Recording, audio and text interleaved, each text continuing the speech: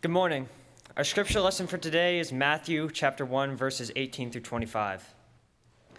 Now the birth of Jesus the Messiah took place in this way. When his mother Mary had been engaged to Joseph, but before they lived together, she was found to be with child from the Holy Spirit.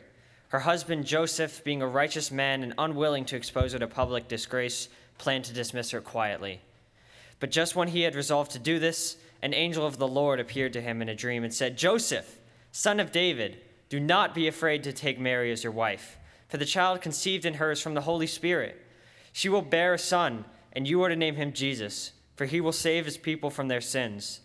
All this took place to fulfill what had been spoken by the Lord through the prophet. "Look, the virgin shall conceive and bear a son, and they shall name him Emmanuel, which means God is with us." When Joseph awoke from sleep, he did as the angel of the Lord commanded him. He took her as his wife, but had no marital relations with her until she had borne a son, and he named him Jesus. This is the word of the Lord.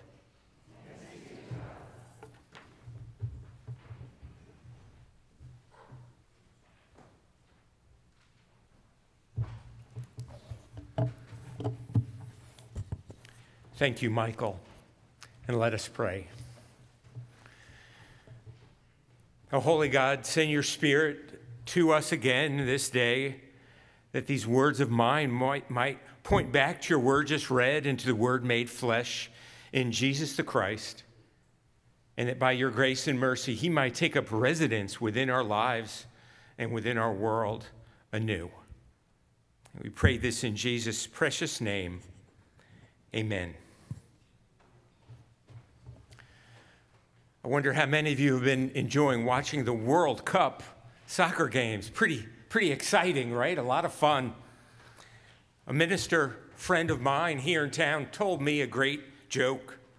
It goes something like this: a preacher's favorite sport should be soccer, because when we look at a soccer player, we see a kindred spirit who also struggles to make 1 point in 90 minutes. So true. So to be a soccer player or fan or to be a churchgoer requires patience. Some weeks more patience than others. It seems to me that the world we live in is filled with a great number of people whose patience is at its limit. They've been waiting and waiting and waiting and continue to wait. Wait for healing of an illness. Wait for a sense of belonging. Wait for justice and equity. Wait for an end to war, an end to greed, an end to poverty.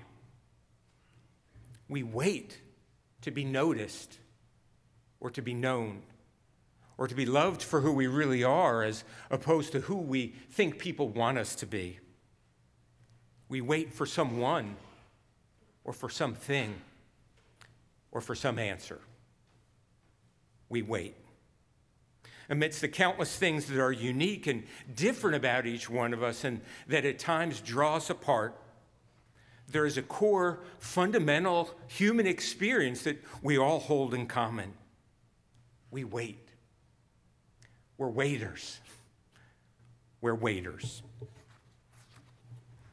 And the story of Advent and the point of this sermon, a point you don't need to wait for any longer, is that in our longing, in our yearning, in our waiting, God comes to us. God enters into our lives. God disrupts the path we're on or the waiting room that we find ourselves waiting in. God enters in. God shows up. God brings healing and hope and good news. God makes a way where we think there is no way. God brings reminders of God's unshakable, unconditional, and unending love. God is with us. It's the core teaching of our faith, the central promise of Advent, and the gift we prepare for and we wait to receive anew this Christmas.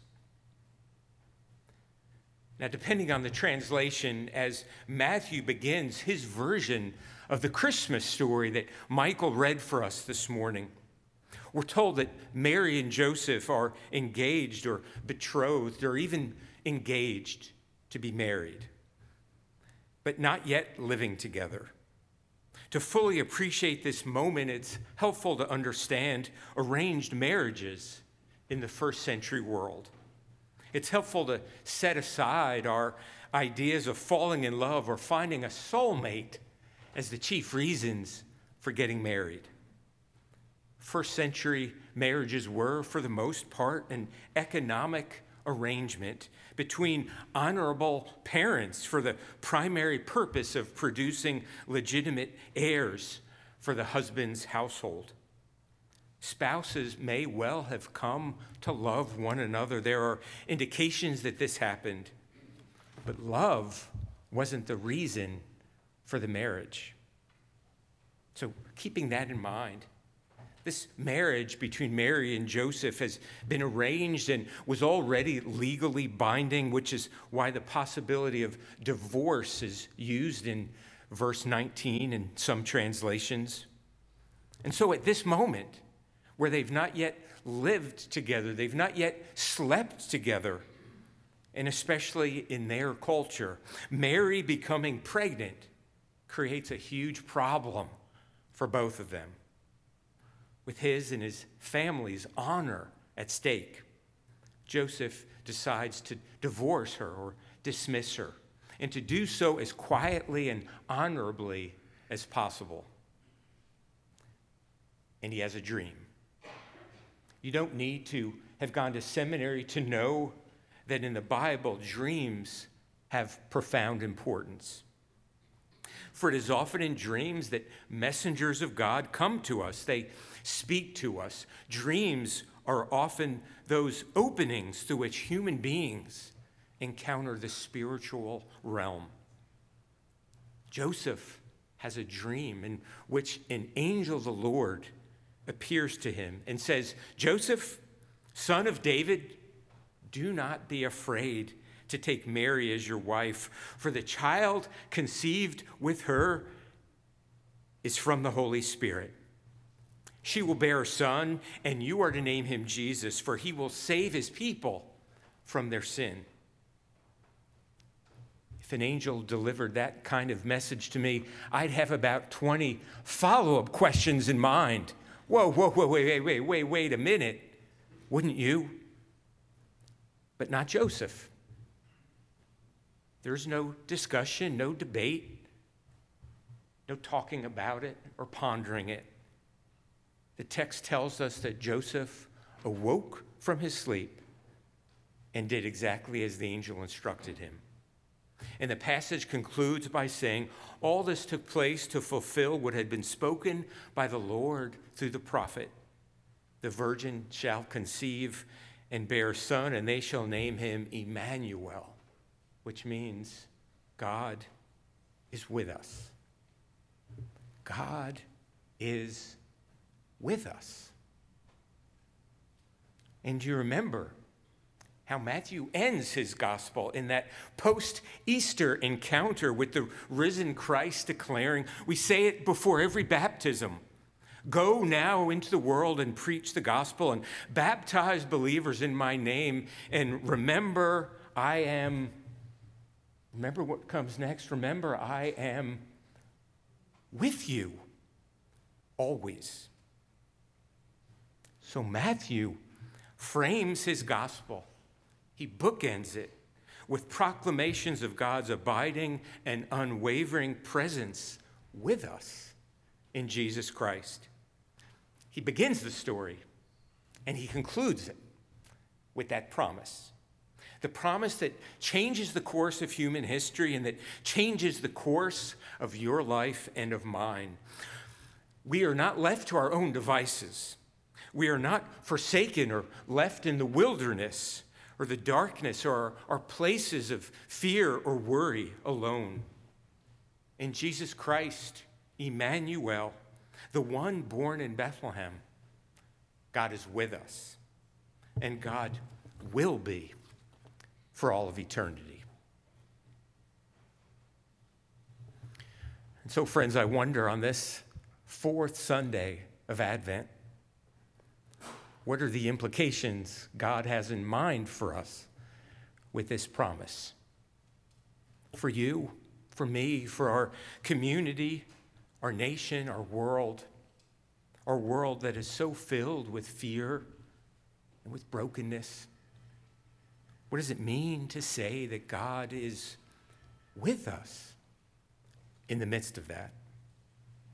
And how might we be blessed and transformed if we truly dare to believe that God is faithful, that God does not give up on us, that God unconditionally loves us, all of us, and that God is with us?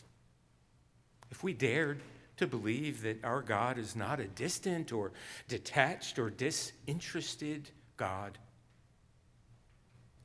For the story of Advent and of Christmas is that God loves us so much that God enters into our earthly world and our human experience in Jesus Christ, his Son, to redeem us, which means to set us free from our sin, to know us and love us and be with us through all of time.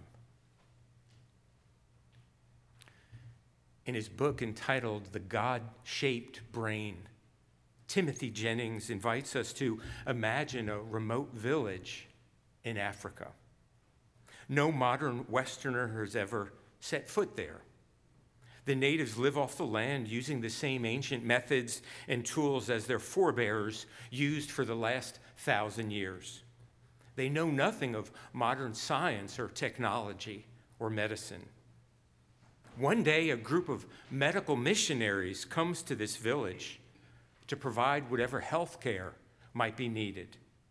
The day they arrive, they meet a child overcome by pain near the edge of the encampment. Examining the child, they quickly diagnose acute appendicitis. Without emergency surgery, the child will die. Fortunately, the medical missionaries have a mobile surgical suite and all the necessary equipment to provide the life-saving operation. They pick up the child, kicking and screaming, and begin the emergency intervention. As the medical team works furiously to save the child's life, 3 other children watch intensely from a nearby hiding place.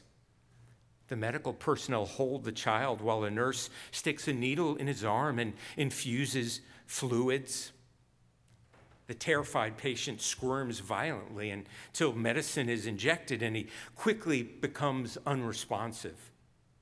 The 3 children are terrified as they watch a masked man take a sharp knife and cut open their friend's abdomen. In terror, they run back to their village, screaming that invaders have come to capture them and to do them harm. The entire village is aroused. The children, the elderly, the weak, and the frightened quickly begin an evacuation, running from this terrible threat. The warriors begin devising plans to fight against this hostile invader, while the medical missionaries, when they finally approach the village, they are attacked and driven away. No one in the community is going to be foolish enough to let those barbarians in. What could the medical team do to engender trust? If they had called in soldiers and taken the village by force, would trust be restored? No. If only the missionaries had a member of the tribe, someone who knew the people and spoke their language, to go ahead of them and tell the villagers the truth. If only someone from that health care team could be born into that village, grow up among them, and reveal they were friends and not enemies. It's a parable of the incarnation, a glimpse of what just might have motivated God's heart to enter into human history through his Son, Jesus Christ, that we might be healed, that we might be given hope, that in the darkness of our lives, light would come. In October of 1966, singer-songwriters Paul Simon and Art Garfunkel released their third album. It was entitled Parsley, Sage, Rosemary, and Thyme. The final track on that album is a tender and moving song entitled 7 O'Clock News, Silent Night. It's Simon and Garfunkel singing in their beautiful harmony the words of Silent Night, while the day's lead news stories are read by a newscaster in the background. News stories of war, political turmoil, illness, social unrest, all kinds of pain and uncertainty. The beautiful song reminds us that that very real world, filled with pain and death and trouble, not some sanitized or idealized version of it, but the real world is the very world that Christ was born into so many years ago in order to bring God's love and God's light. And it's the one that he will be born into anew if we will but have the faith to believe and the eyes to see. The God we worship has many names: Wonderful Counselor, Mighty God, Everlasting Father, Prince of Peace, and Emmanuel, which means God is with us. Even here, even now, even amidst whatever joys and blessings, whatever pain or fear we face. This Christmas, may you know more than you have ever known it before, that through the birth of Christ, God is with us. God is with you. Matthew's telling of the gospel both begins and concludes with that promise. It is the core teaching of our faith, the central promise of Advent, and the gift we prepare for and we wait to receive anew this Christmas. In the name of the Father, and of the Son, and of the Holy Spirit, amen.